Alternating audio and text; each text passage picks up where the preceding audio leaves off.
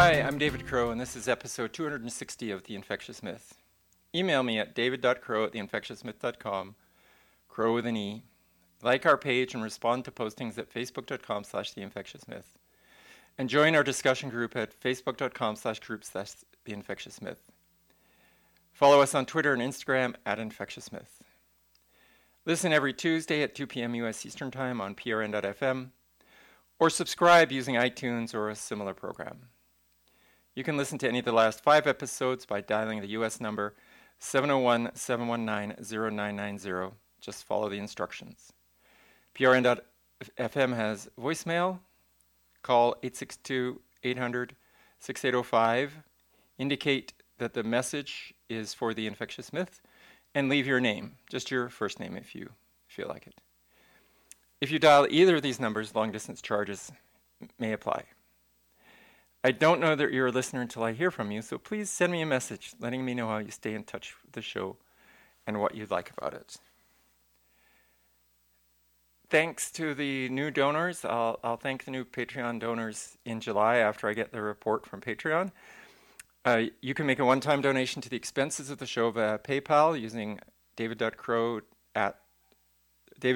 with an E at theinfectiousmyth.com, or monthly donations at patreon.com or liberapay.com, where we are also Infectious Myth, one word. We appreciate all our listeners, but if you want this show to continue to grow and improve, consider paying a small amount for the information you're gleaning, for the support you get for some non-mainstream ideas, and the challenges you get to others. Donations will be going to the podcast, but also to my alternative cancer treatment, which I hope to report on regularly. I will not be offended if you stop your Patreon donation because I cannot put as much energy into this podcast. I simply don't have it to give. But I'm going to do what I can, as long as I can, and I have hope that things will turn around and my energy will start coming back. I appreciate you commenting and suggesting guests. I appreciate your financial support as well. I also thank you for your moral support in this difficult time for me, your suggestions for treatments, your just best wishes. Lots of ideas have come to me. I do have to say that I have so many contradictory ideas that, I may not use your specific idea, but I've read everybody's emails, and I've taken from them what seems to be important. And now for some feedback. And yes, I've received a lot of feedback, as I indicated. I can't read it all. I haven't even been able to copy it all into my feedback file. I'm just kind of overwhelmed. Andrew by email. I just listened to your My Cancer podcast, and I was saddened and shocked. It's brave of you to be so open about it, but all your listeners and supporters will value the information you provide on your future progress. I certainly will, and at this point it goes without saying that I wish you all the very best as you face this challenge. Your head must be spinning just at the hundreds of suggestions that you have undoubtedly received already. Aside, yes. Not just from specialists, both mainstream and alternative, but also many ordinary people who simply have an interest in sharing their ideas on good health. So I hope you'll forgive me for my 2 cents worth, but I feel I just had to mention a couple of things that I've been somewhat fascinated with lately, some of which has arisen as a consequence of COVID-related research. Of course, being as widely well-read on medical topics, you're probably already aware of these, and he recommended a certain dog dewormer as a medicine, MMS, which is chlorine dioxide, and GC-MAF, which is a probiotic. And I am talking to Marco Ruggiero, who has worked heavily on GC-MAF. Ian on email. Thanks for your latest podcast. It was very touching. It left me quite emotional, actually, as I revisited my own experience. I like the way you're taking ownership. Your empowerment will go a long way, irrespective of your choice of treatment. You're probably being bombarded with emails, so I'll keep it as brief as possible. Look at other perspectives outside of Canada, which seems to be what you're doing. And as an aside, yes, I'm talking to people outside of Canada, but in reality, I can't travel outside Canada right now, and I need to get what I'm going to get in Canada, although things like Amazon are really good for delivering supplements and things like that.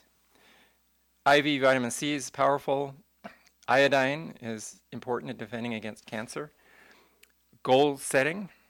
I identified with your dilemma of stopping the podcast, but maybe it can be a goal to continue. Gerson therapy, which includes coffee enemas.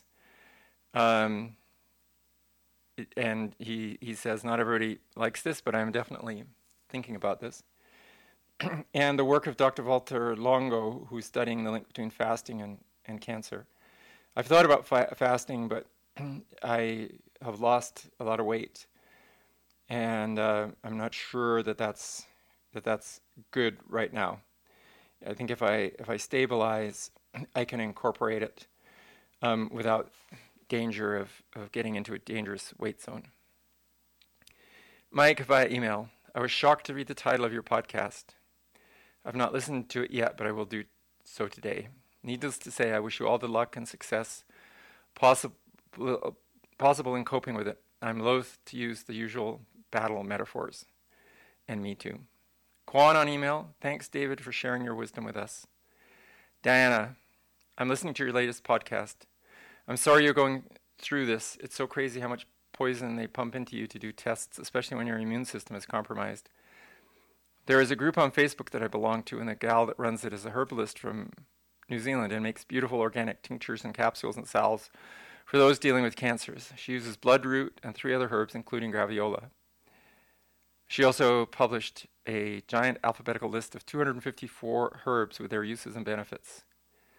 Every herb has its own dedicated page with pictures and detailed information. She also recommends beets, known to break up cancers and tumors, and known to do so faster than the body can eliminate them. So therefore, you need to have some kind of detoxification, like colon and liver cleansing. Frankincense and Gerson therapy.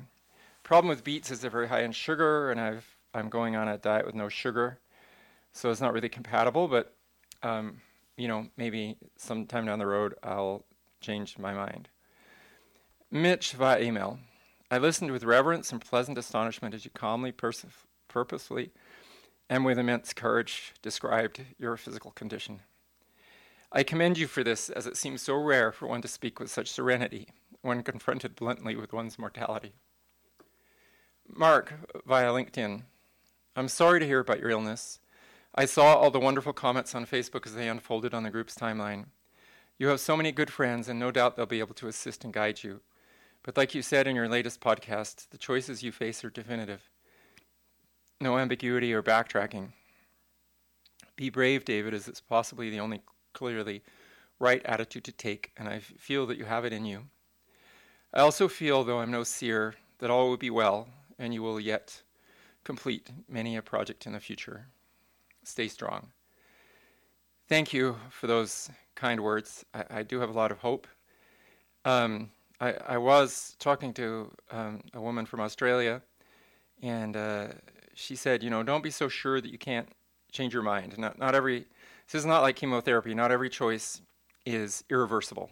If I take chemotherapy, I can't go back to a time before chemotherapy. But if I go on the keto diet and it turns out not to be the right thing, I may still have time to change.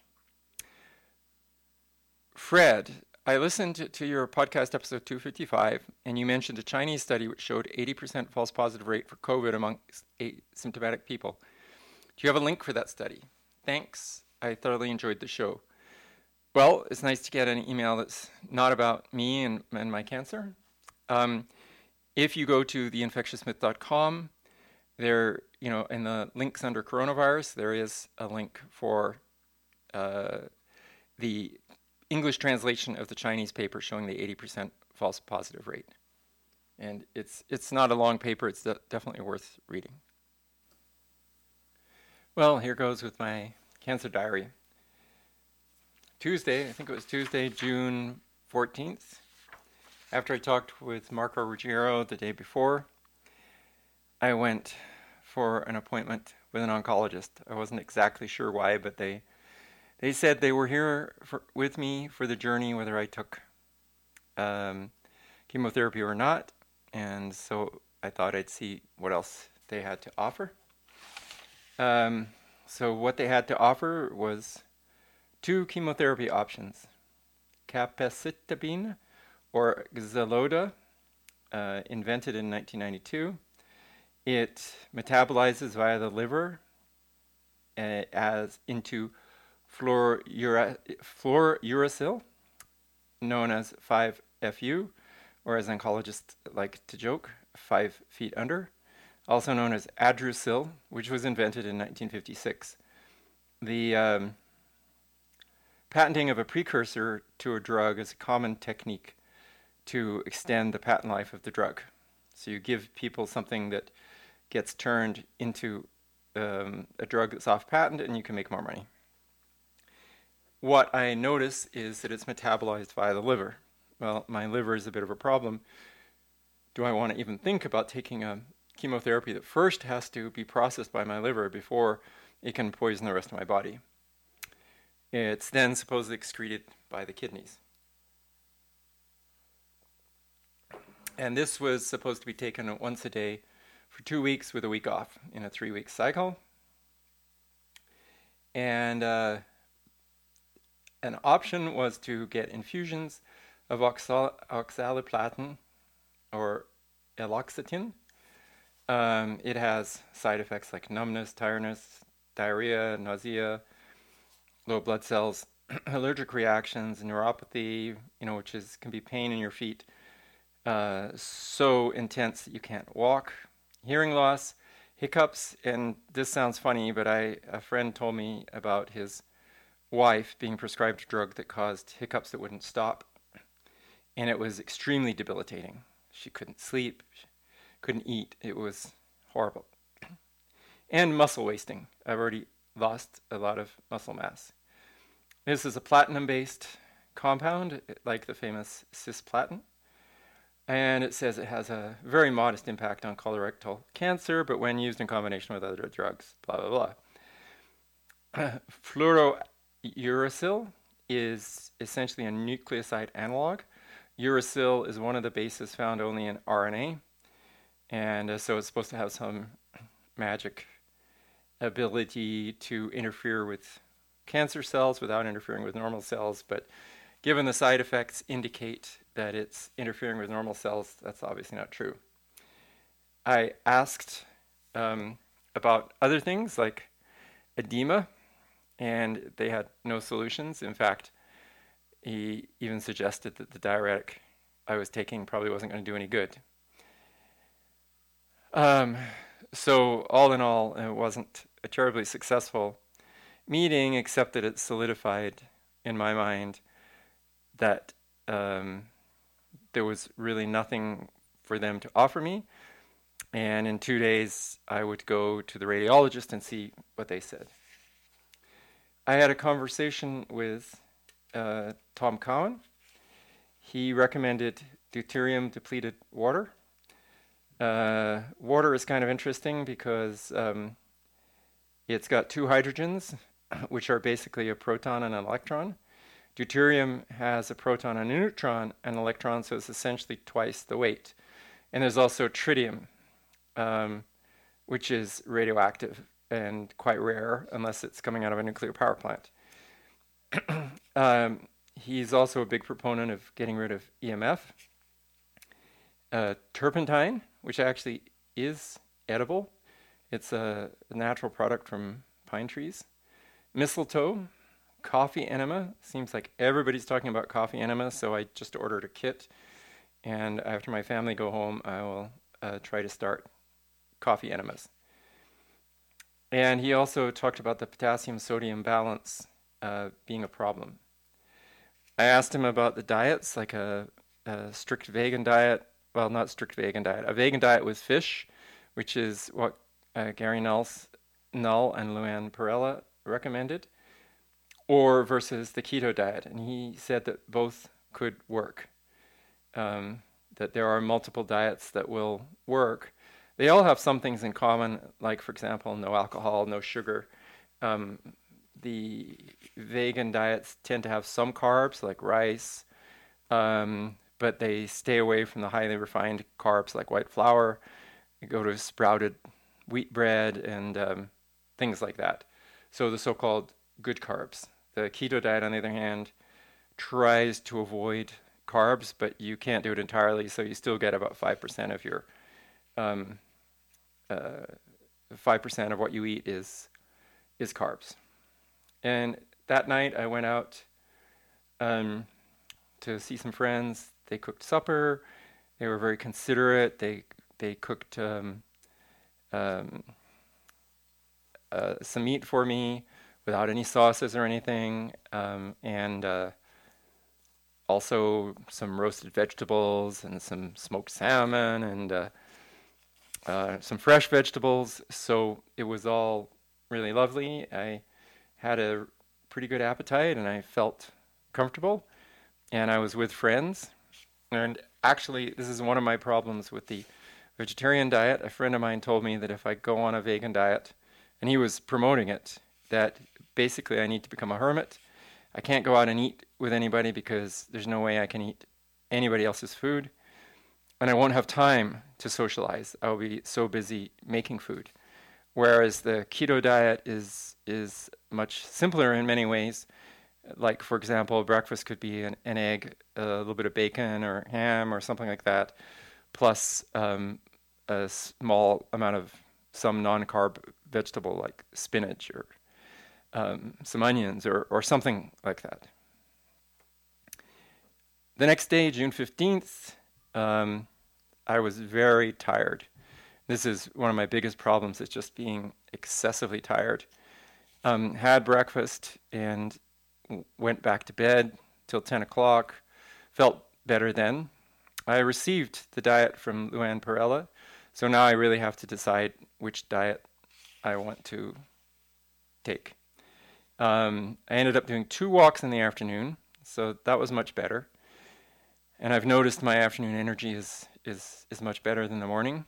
I started going for a walk by myself, and a friend of mine who's very pregnant phoned me and said, "You wanted to go for a walk? Let's go." So I went back, and a little while later went out again with her, and that was great. And her being very pregnant and me being kind of weak, we kept up a similar pace. By now, my supplements were vitamin C, D, K2, and an iron supplement. My weight, interestingly enough, was as low as 104 kilos. It's now 111, and I think that's entirely water from the edema. So on June 16th again, I went out for the appointment with the radiologist with my daughter, the one who's training to be an RN. And it was quite interesting.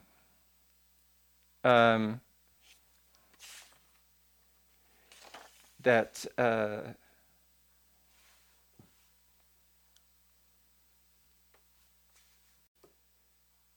okay, a little correction here. My appointment with the oncologist was on June 16th, so forget the June 14th. But basically, everything that I said was accurate about it.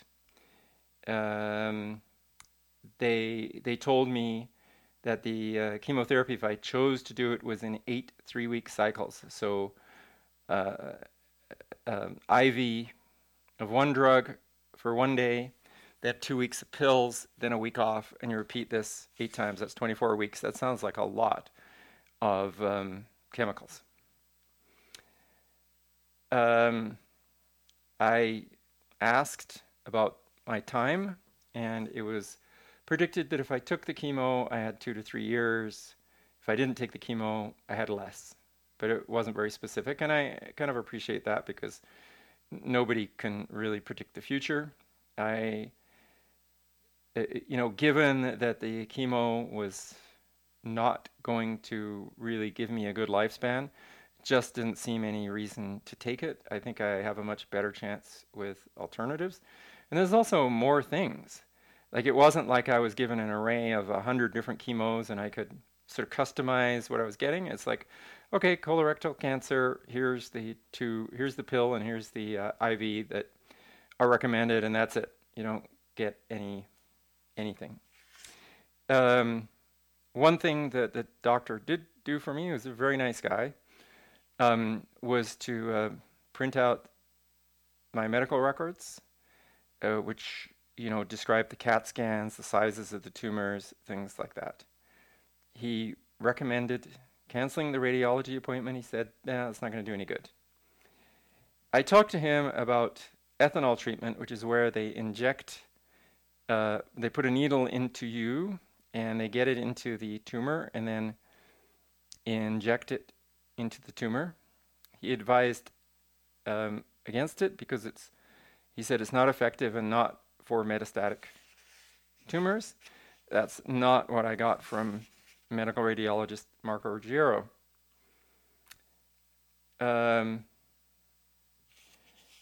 Anyway, on June the 17th, I'm back on track here. I apologize for the confusion with the date. And the 17th is now a Wednesday. And I had a call with Andy Kaufman that was very useful. He wondered if some of my lymph swelling was due to, not just due to the liver, but due to a lymph node that's restricted based on the medical records. He also recommended a coffee enema with organic coffee, MMS, chlorine dioxide, CDS, which I honestly didn't write down what that was. He wanted more potassium, manganese, magnesium. Manganese is toxic. Magnesium. And if you ever read about mad cow disease, you'll read about the toxicity of manganese. So don't want to go there. Magnesium. Vitamin C, phosphorus, calcium. And he suggested a tablespoon a day of an organic molasses, which I'm going to take a note and make sure I get some. He also recommended a quarter cup of apple cider vinegar with a quarter to an eighth of a teaspoon of cayenne.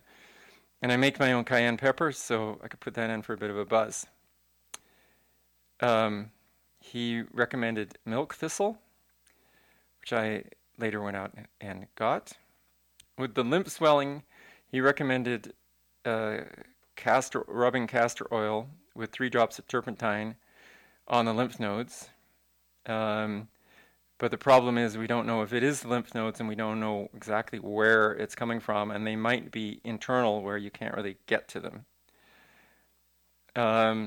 I told him I was taking Epsom salt baths to reduce the swelling, and he thought that was a good idea. Some of the foods he recommended were things like lobster, calf liver, chicken liver, and shrimp. But he recommended the Gerson protocol, not keto. He recommended cannabis as well. I've never taken cannabis in my life, but I'm open to the idea, and he's not the first nor last person who's recommended this. And after all this, I went for a 1-hour walk, including going up a hill, and that felt just good that I had the energy to do that. June 18th, I woke up. I had numbness in my left thumb that ran up the arm. And as I'm talking, I still have a tiny bit of this, but it seems to be something that may be completely unrelated. And it's quite minor, and so I'm just going to ignore it, and I got much bigger fish to fry right now. I had offered to do an interview on the coronavirus with a podcast named Alpha Vedic, and I went through with it, and we talked mostly about the coronavirus. On the phone was a doctor who I'm afraid I can't remember his name right now, and at the end we talked about cancer, and he encouraged me, saying that 40% of people who ignore their cancer just get past it. I don't think that's the case with me. I got to do something. But he did talk about some of his ideas. I went to see a radiologist again with my almost RN daughter in tow. Very pleasant woman. She did not recommend radiation on my rectal tumor. She said it seems stable and it's not causing big problems. The liver tumors are the big problems. So why go through the danger and the side effects of radiation for nothing, which I thought was a mature attitude. We also talked to her about alkalization of the tumors because that is something that radiologists do. It's not done by oncologists, even if they use chemotherapy. Sometimes instead of ethanol, they use chemotherapy to kill the tumors because I guess, why use a natural product when you can use an expensive patented chemotherapy?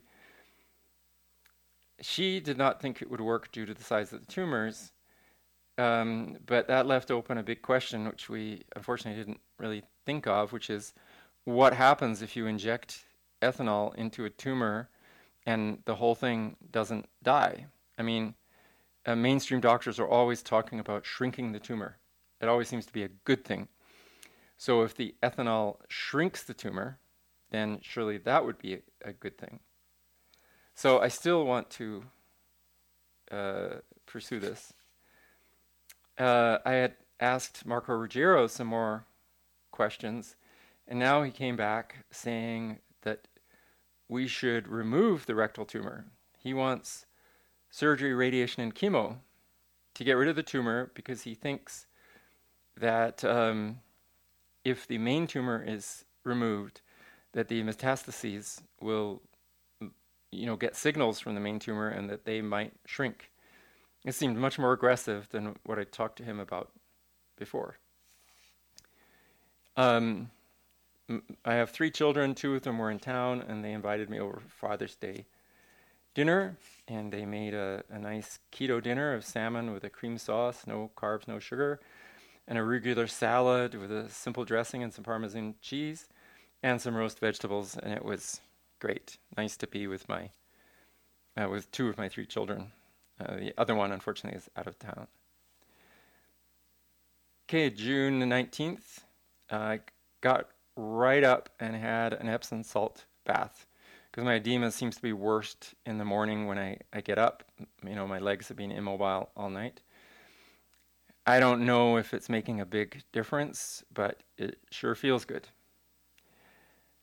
I've received so many messages from people who listen to my podcasts, who've read my works on coronavirus, or who know me from other things, my battles with HIV and AIDS and all those things. I do really appreciate the sentiment, and I appreciate people sending me their ideas, but I kind of prefer it when it's just sent as an idea, because I get lots of emails that you need to do this therapy. And a lot of them are contradictory. Like, for example, somebody might say, beets kill cancer, and then other people say, no sugar, but beets have a lot of sugar. So I appreciate the suggestions, and it's interesting when I see many people saying the same thing, like coffee enemas, for example. When it comes to diet, it's kind of evenly divided between mostly a vegan diet versus a paleo keto diet. Now I'm thinking that it's my low energy rather than the edema that is most frustrating. I guess every day it changes, because some days I have good energy and I still have the edema, and that seems like the edema is the worst thing in the world. And other days I literally don't have the energy. I'll try to go out for a walk, and every time I see a park bench, I'll walk for 4 minutes and sit for 5. I'll go for a walk, and there's people who are 10 or 20 years older than me passing me by. It's never happened to me in my life before. Soon, my sister, brother, mother, my nephew, one of my nephews, and my brother-in-law are coming into town, and that's going to be a boost. I didn't get to see my mother because of COVID, and she's being isolated for months. I don't know what the future will bring, so this is a very important gathering. I want to get past this. My mother's 92, so when she dies at 100, or maybe more, I want to be at her funeral, my children's weddings and birth of any grandchildren, things like that. For my mother, I think it's horrible to have to bury one of your own children. On this date, I was trying to learn about the keto diet. I am preparing. I have a book on, the keto diet and cancer. So I'm reading that. It doesn't have a huge amount of recipes, but I'm kind of getting the idea. It's not that difficult. The difficult thing is going to be every food that I eat, I have to measure to see what I'm getting to make sure that my carbs and protein and fat are in balance. I need a lot of fat, but some of it is pretty good. If I have a coffee, I can whip some cream and put whipped cream on my coffee, a luxury that I usually denied myself in the past. So there's many things that I can do that I might need to do to get more fat into the diet, and is like many people, I've kind of shied away from fat in the past, but now it's going to be the opposite. I'm already eating things that I think are keto friendly. It's a bit of a minefield because you really have to look for hidden sugar and things like that, but I'm doing pretty good on that, so I'm sort of in the preparatory phase. I've added milk thistle for liver. It's a liver protective. I've been drinking graviola tea. It's a tropical tree and with known anti-cancer potential. There was a scientific article that talked about a woman who just drank graviola tea. She didn't have any other treatments of any kind, and she had metastatic breast cancer, which went into remission for 5 years. So it seems like it's very useful. Diuretic pills, iron supplement, shot of apple cider vinegar, Epsom salt baths, although I've been told not to do it every day, and maybe every other day. I want to try a massage on my legs to see if that can help with the edema. I'll be seeing a cancer-trained naturopath on Thursday. And I ordered a coffee enema kit. I was not at that time drinking coffee, although now I'm drinking a little bit of coffee. The keto diet allows it, and it does appear to be liver protective, not harmful. And I can also sneak in a little bit of butter or cream or something into the coffee. So that might be good. On June 20th, my mother was here, and my brother and my nephew. The rest will come out in a couple of days. So we went to a historic park in Calgary that has just reopened, partly reopened due to COVID. So it has a little village with houses which are all closed, but you can still wander around and look at the houses. And they have a large museum of vehicles from basically the first half of the 20th century. So I drove my mother and nephew to the park. My brother phoned me and said he was lost. He was walking. So we went to rescue him. We drove back. And then we walked through the museum, which was quite nice. I'm not a big car buff, but it was certainly interesting, historically interesting. And it was flat floors and air conditioned, so it was easy to walk around. We then went outside, and in the hot sun, we walked up not a very steep hill, but it was a real struggle for me to get to the top of the hill. The top of the hill is a train station with an old steam train, and it has a bench. So sat down, plus it had a water fountain that worked, the first one I've seen post-COVID.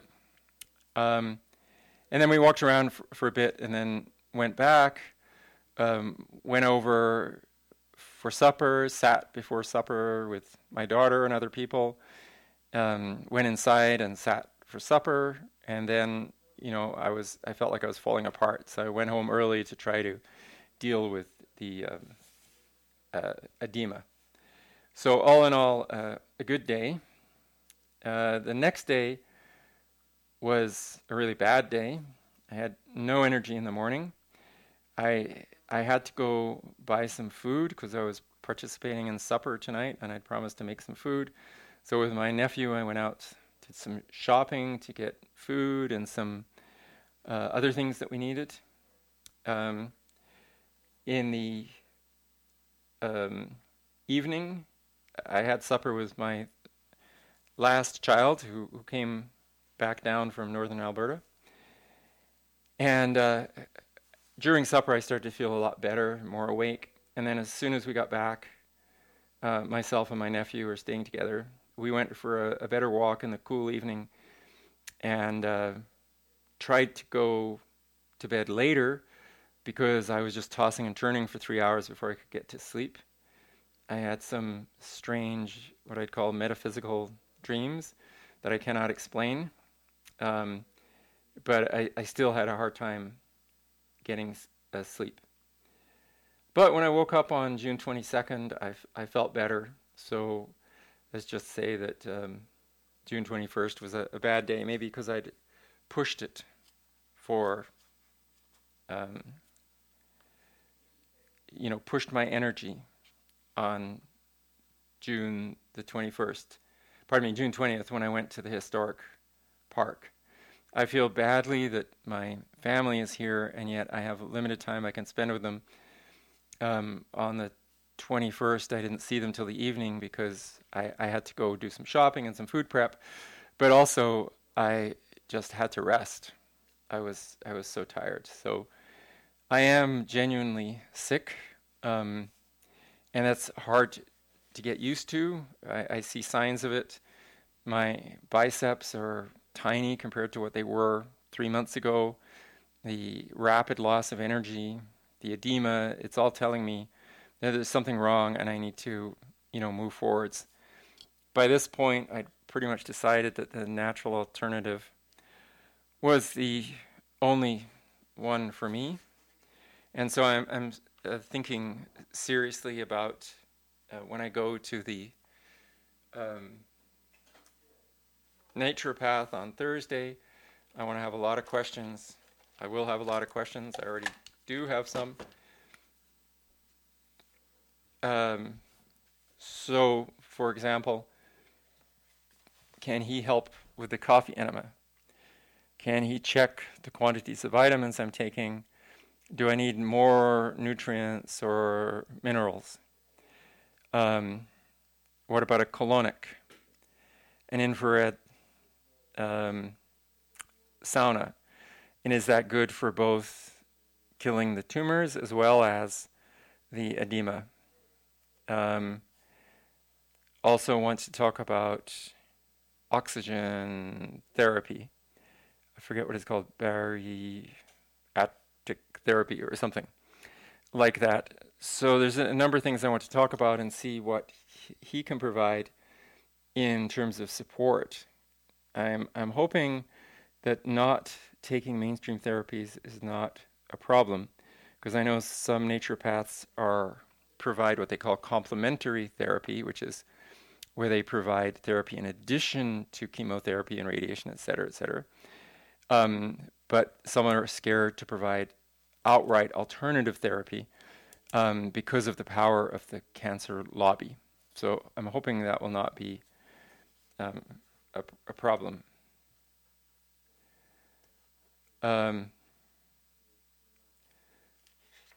And I will have my current regimen with me in terms of the milk thistle, the Lasix, the iron supplement, vitamins K2, D3, and C, the apple cider vinegar, and the graviola tea. I think that's pretty much it. And of course, the keto diet that I'm getting more into. So finally, we get to June 22nd, the day that I'm taping this. I woke up rested, slept in a bit longer, made my nephew breakfast, which consisted of an omelet with a little bit of Gouda cheese on top with dill in it, and I added some parsley and some onions, and I fried up some bacon and put the crispy bacon in the omelet. So that was very good. My nephew made soaked flax seeds. I could barely eat the omelet portion, about a third that I reserved for myself. And I felt extremely tired afterwards. And this is where I really clued in that that's what's happening is I'm eating too much food in the morning. It's kind of easy to eat, some eggs and bacon and it goes down easily. And then I just feel exhausted. So I had to rest for a little while. I had 2.5 hours of phone calls, meetings for work afterwards. After that, went for a pretty decent walk. I had much more energy by this time, so my energy had recovered. Oh, I guess after the meetings, I had a 3/4 hour nap, which really helped. Went for a walk, which was pretty good. It was in the hot sun, but we walked for close, maybe 3/4 of an hour.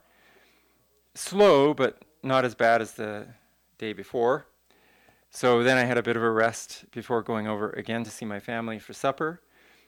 This time my daughter, who's kind of close to vegetarian, she eats some fish, maybe occasionally chicken, but otherwise vegetarian, although she also eats cheese, I guess.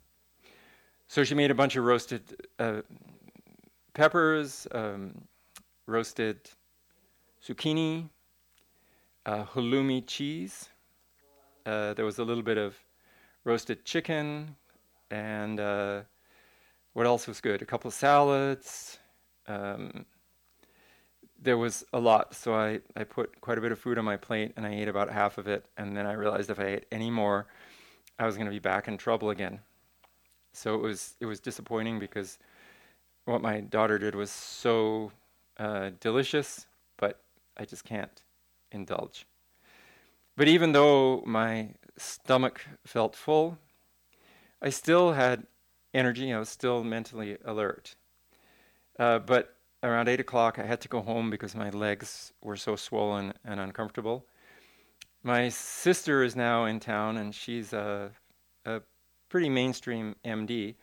But she did tell me about lymphatic massage, which is a special massage to kind of work the water up your legs and out. Now, that might not work with my condition. It's generally designed for people with weak veins. It kind of pushes the water back up that the capillaries can't hold in place. But it's worth a try. She also mentioned cold water, so I had a soak in cold water. I may have mentioned this before, but it's my groin, and you can imagine what parts of me this means that are very swollen, and it's almost a little bit scary. So I was in the bath for a while, and then I've discovered that the best way to get rid of the edema in my groin is to literally squeeze it out. I need to be careful considering what I'm squeezing, but it does work for a time, and then of course it all comes back. But when I was out for supper, my groin was swollen to what seemed like the max, and I knew I couldn't handle it any longer. And then after the bath, I lay on my bed with my legs vertical to try to drain some of the fluid out of my legs, and that also seemed to make me feel a lot better. So that's the wrap up for this week. Next week, I will have a podcast on transgender issues, freedom of speech, those kinds of things, the cancel culture. So there'll be a bit of a break, but I will keep taking notes on my cancer treatment, and I may give you a brief update next week as well if there's anything exciting that happens. With my family here, there's limited time to get started on some of these alternatives, but when they're gone by the end of this week, I will be turning my full attention towards this. Thank you for listening to episode 260 of The Infectious Myth. I'd also like to thank you for all the kind messages that you've put on Facebook, emails, any route possible to get me messages. Also the people who have said, we're going to continue to donate to your Patreon campaign because we want to support your voyage in this difficult area, and they want to hear from me how this goes. I don't have any illusions. This may end really well or not so well, but I'm going to be honest and tell you everything that I'm doing, everything that I know. Maybe sometimes you'll think it's too much information, but I think it's important. I understand I'm not the only person going through this, and I'm blessed in that I know so many medical people from mainstream through the most extreme alternative that there is. And so I've been getting a lot of advice that other people might not get. So if I'm sharing some things that help other people, that's great. And I'm hoping that the outcome at the end of this will be good. And one day I can stop talking about this and it will become a record of how you get through this. If you have a comment, question, or suggestion for a future guest, please email me at david.crow@theinfectiousmyth.com. Like us at facebook.com/theinfectiousmyth. Join our discussion group at facebook.com/groups/theinfectiousmyth. Follow us on Twitter and Instagram at infectiousmyth, and I apologize if I'm not updating these sites as much as I should be. I'm hoping that I'll get more energy and more time, and I'll be able to do more of this and find ways that I can be on the computer without my legs going crazy. Commit to monthly donations of any amount to Infectious Myth on patreon.com or larerapay.com. Until next week, thank you, goodbye, and I love you all.